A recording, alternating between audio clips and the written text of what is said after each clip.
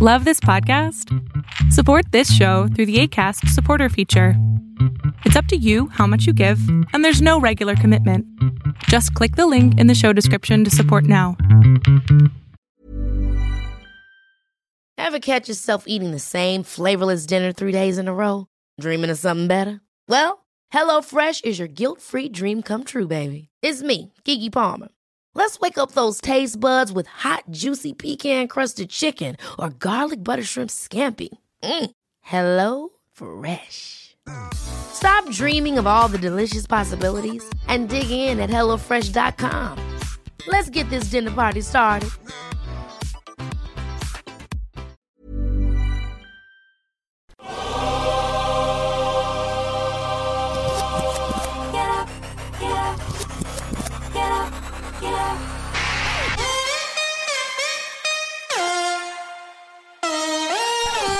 Welcome to On the Ball with Rick Bucher.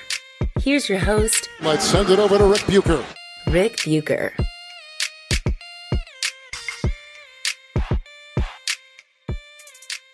This is On the Ball on the United WeCast Network, and I am Rick Bucher. You can see me on FS1, hear me on Fox Sports Radio, and you can now read me on the Fox Sports app or at foxsports.com. You can also follow me on both Twitter and Instagram at Rick Bucher. I'm a lot of places, but there's only one place you can hear me talking about story angles and perspectives that you are not likely to find anywhere else, primarily but not exclusively involving the NBA, and that is here. So, hope all of you had a great holiday weekend, and for some of you it may be continuing. Hope your next holiday weekend is good as well. I'm thinking now that I should have done this episode a week ago, before what I'm about to discuss hadn't become so self-evident, which is why some of the big names were being signed by COVID-maligned teams were out of the league in the first place, and why, in spite of the dearth of available players, there are still some guys out there who are not being signed. Now, some of what I'm about to say is based on the premise that there were people out there, fans and former or current players alike, who questioned why they weren't in the league. And I realize that that premise is fed by what I've read in social media posts, Twitter mostly. And I've become increasingly convinced that what I see in social media posts, on Twitter in particular, gives a very skewed, if not outright misleading view of what people are thinking. A couple of vicious, incendiary posts that harp on the same complaint can create the impression that there are a whole bunch of people out there that have the same gripe, the same moral outrage. They're just busy or upset to actually post something. When, in fact, it's far more likely that there are just two people out there who happen to be unhappy on the same day and decide to vent via social media. It can happen with the media itself, too, in that there's one writer out there, one outlet that puts a story out there suggesting that, say, the Minnesota Timberwolves should sign Michael Beasley. And it's not happening. And so you think, there's people out there that think it's an outrage that the Minnesota Timberwolves are not signing Michael Beasley. Or maybe it's just two people out there who get a certain satisfaction out of publicly jousting at things they have no control over and happen to pick the same target at the same time. I'm sure I've fallen for that bait more than once. But there is one aspect of the grousing, whether it's from the players themselves who don't understand why they're not in the league, former players stumping for other former players, media members who often are usually former players as well, or passionate fans. There's one aspect of that grousing that has an element of truth, and that's that if you were lining up players and signing them strictly based on ability or understanding of the NBA game, there are guys who would be playing in the league right now, who are out of it, that you'd sign ahead of guys who are currently in it. But talent is only one small piece of the puzzle to being in the NBA. And that's what has to make it hard for guys who are out of the league, watching games and thinking, well, I'm better than that guy. That's not necessarily ego. That's very well the truth. Which means the reason they're not in the league are factors that they have no control over. And that has to be the worst feeling anyone can face. The inability to do something you know you're good at. Something that is a part of your identity, your sense of self-worth, your means of income. Mario Chalmers essentially expressed all that in a tweet. He wrote, "When you love something so much it hurts, when you can't just go get it. No matter the work you put in, no matter what you say, and no matter what you do, if one person or player doesn't like you for a reason, only God knows then that team's going to look over you whether they need you or not." And then, in all caps, politics. Chalmers is 35 years old. He hasn't played in the NBA since the 2017-18 season when he was with the Grizzlies as a backup point guard for a 22-win team. He made almost $25 million over his NBA career and was part of 2 championship teams in Miami, which is not bad for a second-round pick. He's played the last couple of years in Greece. He joined the Denver Nuggets G League team a couple of weeks ago in hopes of restarting his NBA career, no doubt inspired by the opportunities being given as a result of so many players testing positive. Now, Mario used the word politics for what's keeping him out of the league. He could have said business or relationships, because I'm looking around and seeing veterans getting signed, veterans who, like Chalmers, haven't been in the league for several years. Lance Stevenson with Atlanta, Brandon Knight with Dallas, Joe Johnson with the Celtics. And I can point to a relationship with a key power broker in the equation that is a big reason those guys were pulled off the slag heap and handed an NBA uniform again. For Stevenson, it's that he played for Hawks coach Nate McMillan in Indiana. For Brandon Knight, it's that he played for Jason Kidd in Milwaukee with the Bucks. And for Johnson, while some might think it's because of the bookend of having him return to the team that originally drafted him and this fairy tale sort of element that has, I imagine it has a lot more to do with the fact that his agent, Jason Glushon, represents half the Celtics roster, including Jaylen Brown, Marcus Smart, and Al Horford. I imagine he and Celtics GM Brad Stevens know each other rather well and have frequent conversations and have probably traded favors at one time or another.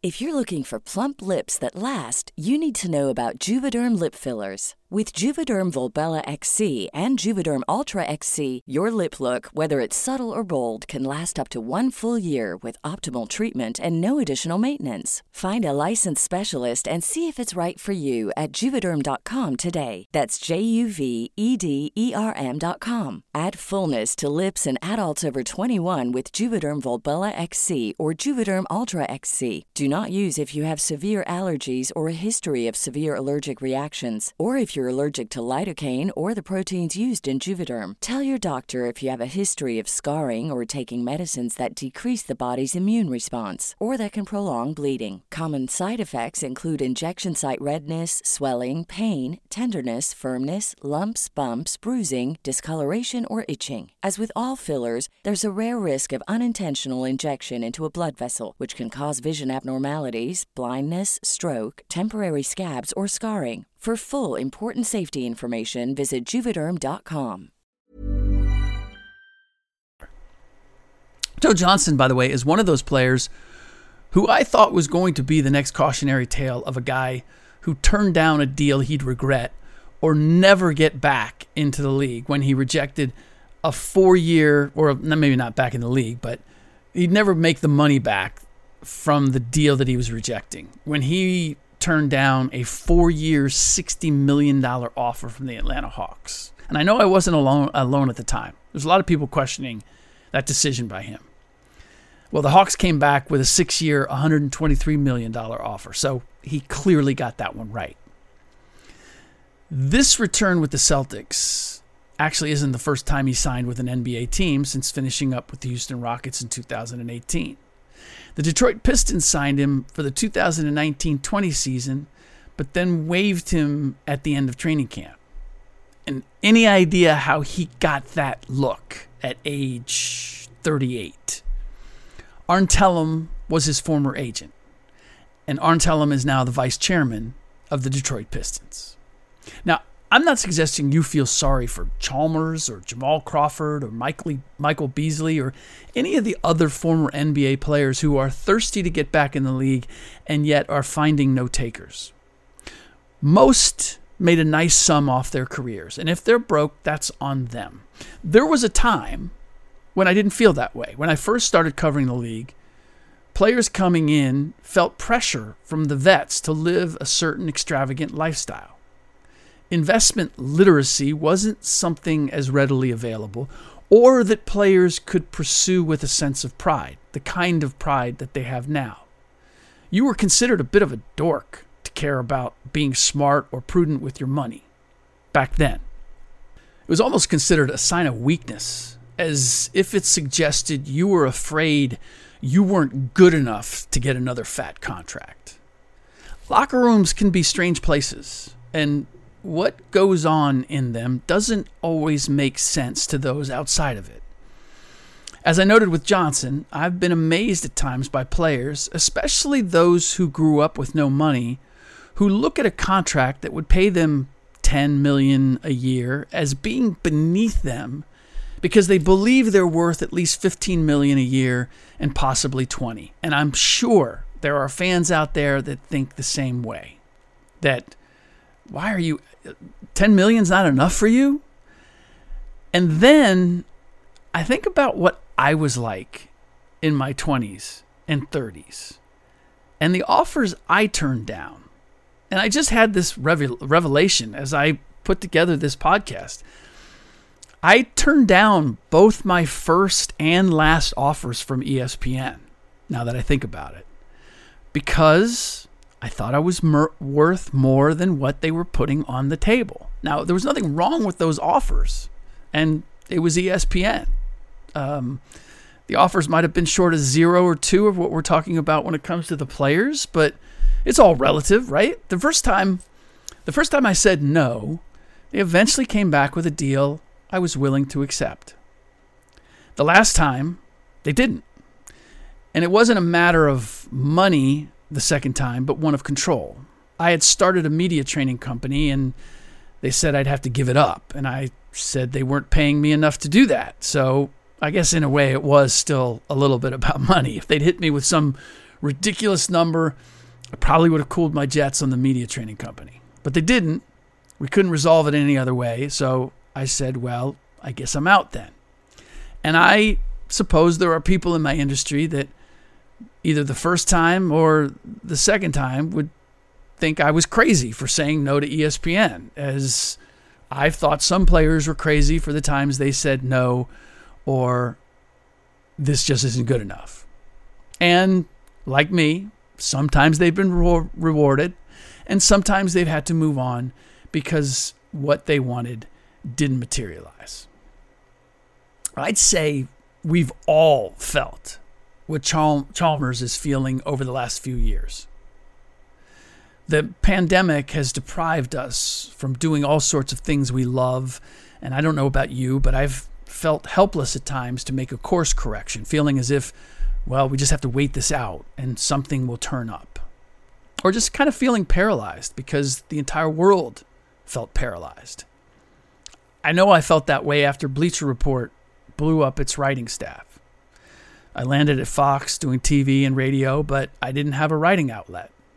It gave me time to write my book with Brian Grant, but I missed the weekly generation of story ideas and then hunting down the necessary interviews or information and crafting them. I started out as a writer, and I think that that's still a very big part of what I love doing and being part of this. The money is not what it once was for writing, but that doesn't really matter to me. I don't know that it ever did completely, but it certainly doesn't now. I just like it being part of the equation. And it informs my TV and my radio. I feel I'm smarter when I'm writing. In any case, I didn't realize how much I missed it. And much like Chalmers and Beasley, at the time I'd look at writers who were employed and think, on my lesser days, well, I'm better than them. Why is it that they have a platform and I don't? Who doesn't like me? Or what do they have against me? It doesn't take much to start feeling like Don Quixote or John Nash, the mathematician portrayed in the movie A Beautiful Mind. So during that time, I was also sitting back, expecting my agent to bring me some writing offers. Offers that my agent kept suggesting are out there, or that she was talking to somebody. And I got involved myself. And I started making calls and writing emails, finding out what was out there and what was and wasn't available. I talked to a few colleagues who had landed writing platforms and asked what they had done. And it produced almost instant results. My only regret is that I didn't do it sooner. And what I learned is probably something that might be valuable to Mario and Michael Beasley and Jamal Crawford if they're not aware of it already, which is, don't assume people know what your motivation is or your intentions. I found out that there were quite a few people who didn't know I was eager to write again. They assumed I was content doing TV. They also figured I'd only accept a certain kind of writing job, as in the kind of long-form magazine writing that I'd been doing for much of the last 15 years. They also assumed the price tag would be prohibitive. Since some of them had never worked with me, I needed to have conversations with them about stories I wanted to pursue and exactly how I work, and that my success wasn't a product of who I worked for, but how I work. Now, as Mario suggested, there are assuredly GMs and executives who have their mind made up about who Chalmers and Beasley and Crawford are, and they're not likely to change their minds enough to land a 10-day contract or even invitation to work out, no matter what they write, say, or do. But there are 30 teams, and there are a lot of new GMs out there. And all Mario, Beasley, or Crawford need is one opportunity, one team that gets in a pinch and needs an experienced player at their position and says, what the hell? I was just on the phone with Mario. Let's give it a shot. Outside of these desperate times, the reason guys with a resume like Mario's wind up going overseas or being out of the league is that, A, they don't look good on an analytics spreadsheet, and B, they don't have a particular skill. And those two are somewhat combined. But from what I've been told by GMs, there's a lot of plug and play now, or I've been told by agents as well. There's a lot of plug and play. They look at analytics, they look at what a guy produces in a particular area that they need, and if they can get him at that particular price, then that's what they do. It doesn't come down to personal anything. Now, in this case, it's gone to the extreme, where teams they weren't prepared for this, and they're having to add guys on the fly just to be able to put a team on the floor. So, but all that said, that's why I'm still a little surprised that guys like Joe Johnson and Lance Stevenson got picked up as early as they did, because they were, for the better part of their careers, high-volume scorers and shooters. And that's generally not what a team is looking for on a 10-day contract, because anybody on a 10-day contract is not getting a high volume of anything. Minutes, shots, you name it. It's what can a player do in a very limited number of minutes to affect the game, in many cases without touching the ball? Can he defend? Can he create space just because he's a threat as a shooter? Can he rebound, pass, handle the ball under pressure? Joe's mid-range game, what he's known for, doesn't do any of those things. And Lance isn't particularly proficient in any one of those things. Being effective in a very limited role is a skill and talent unto itself.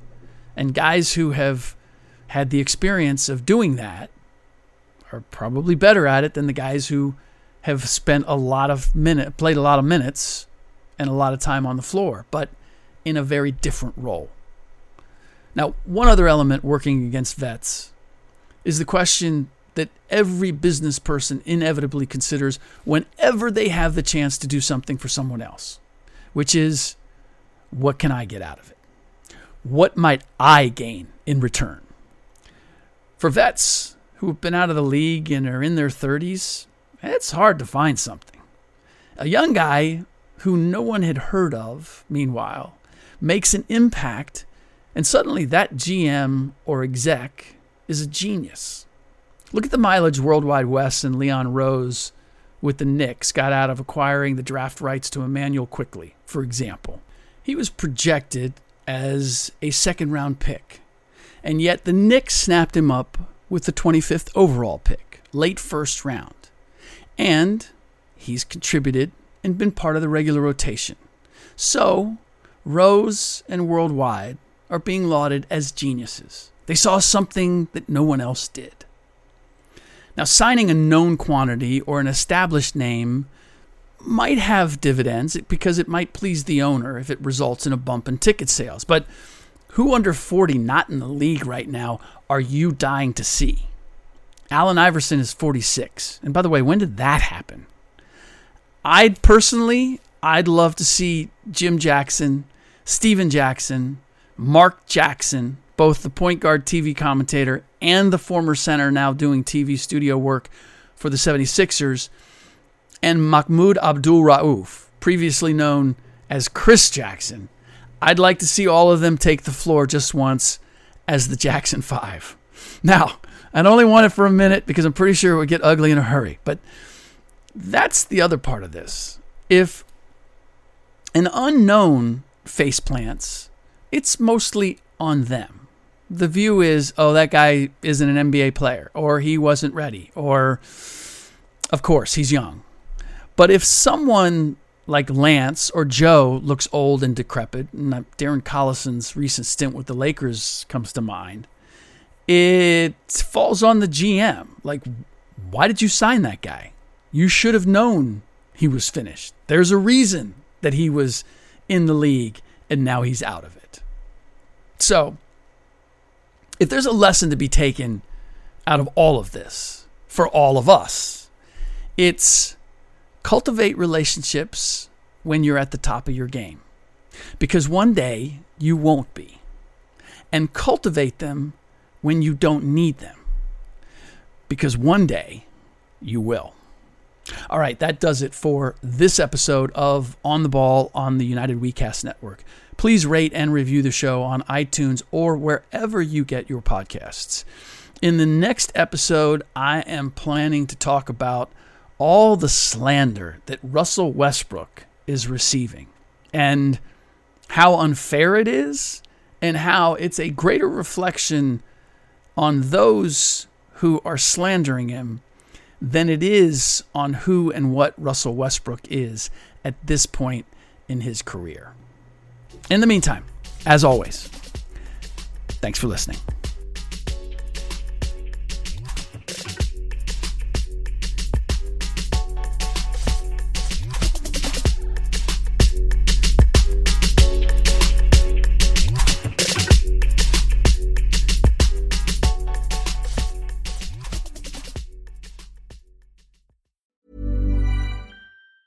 Ever catch yourself eating the same flavorless dinner 3 days in a row? Dreaming of something better? Well, HelloFresh is your guilt-free dream come true, baby. It's me, Keke Palmer. Let's wake up those taste buds with hot, juicy pecan-crusted chicken or garlic butter shrimp scampi. Hello Fresh.